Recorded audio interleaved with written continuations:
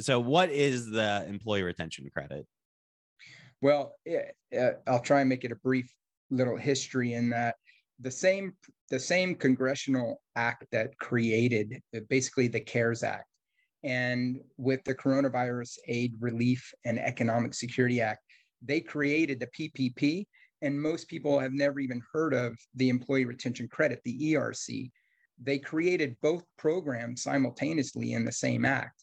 However, banks were paid to make these loans and to reach as many of these businesses as possible and to get it out. So there was an incentive. Now, the employee retention credit, really, there was not a financial incentive for to make that happen for third parties. And so ultimately, and they made it extremely complex.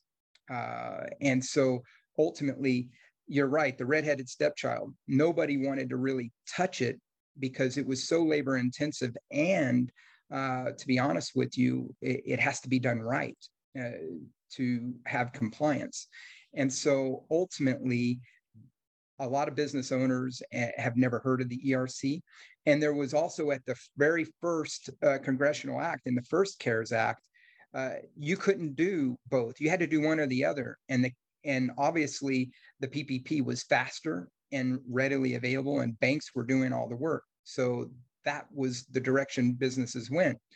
Well, they made an amendment to the CARES Act in 2021. So this started in 2020.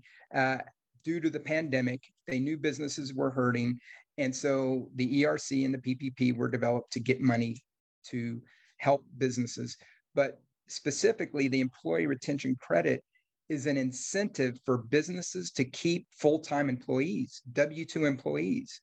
1099 employees don't count.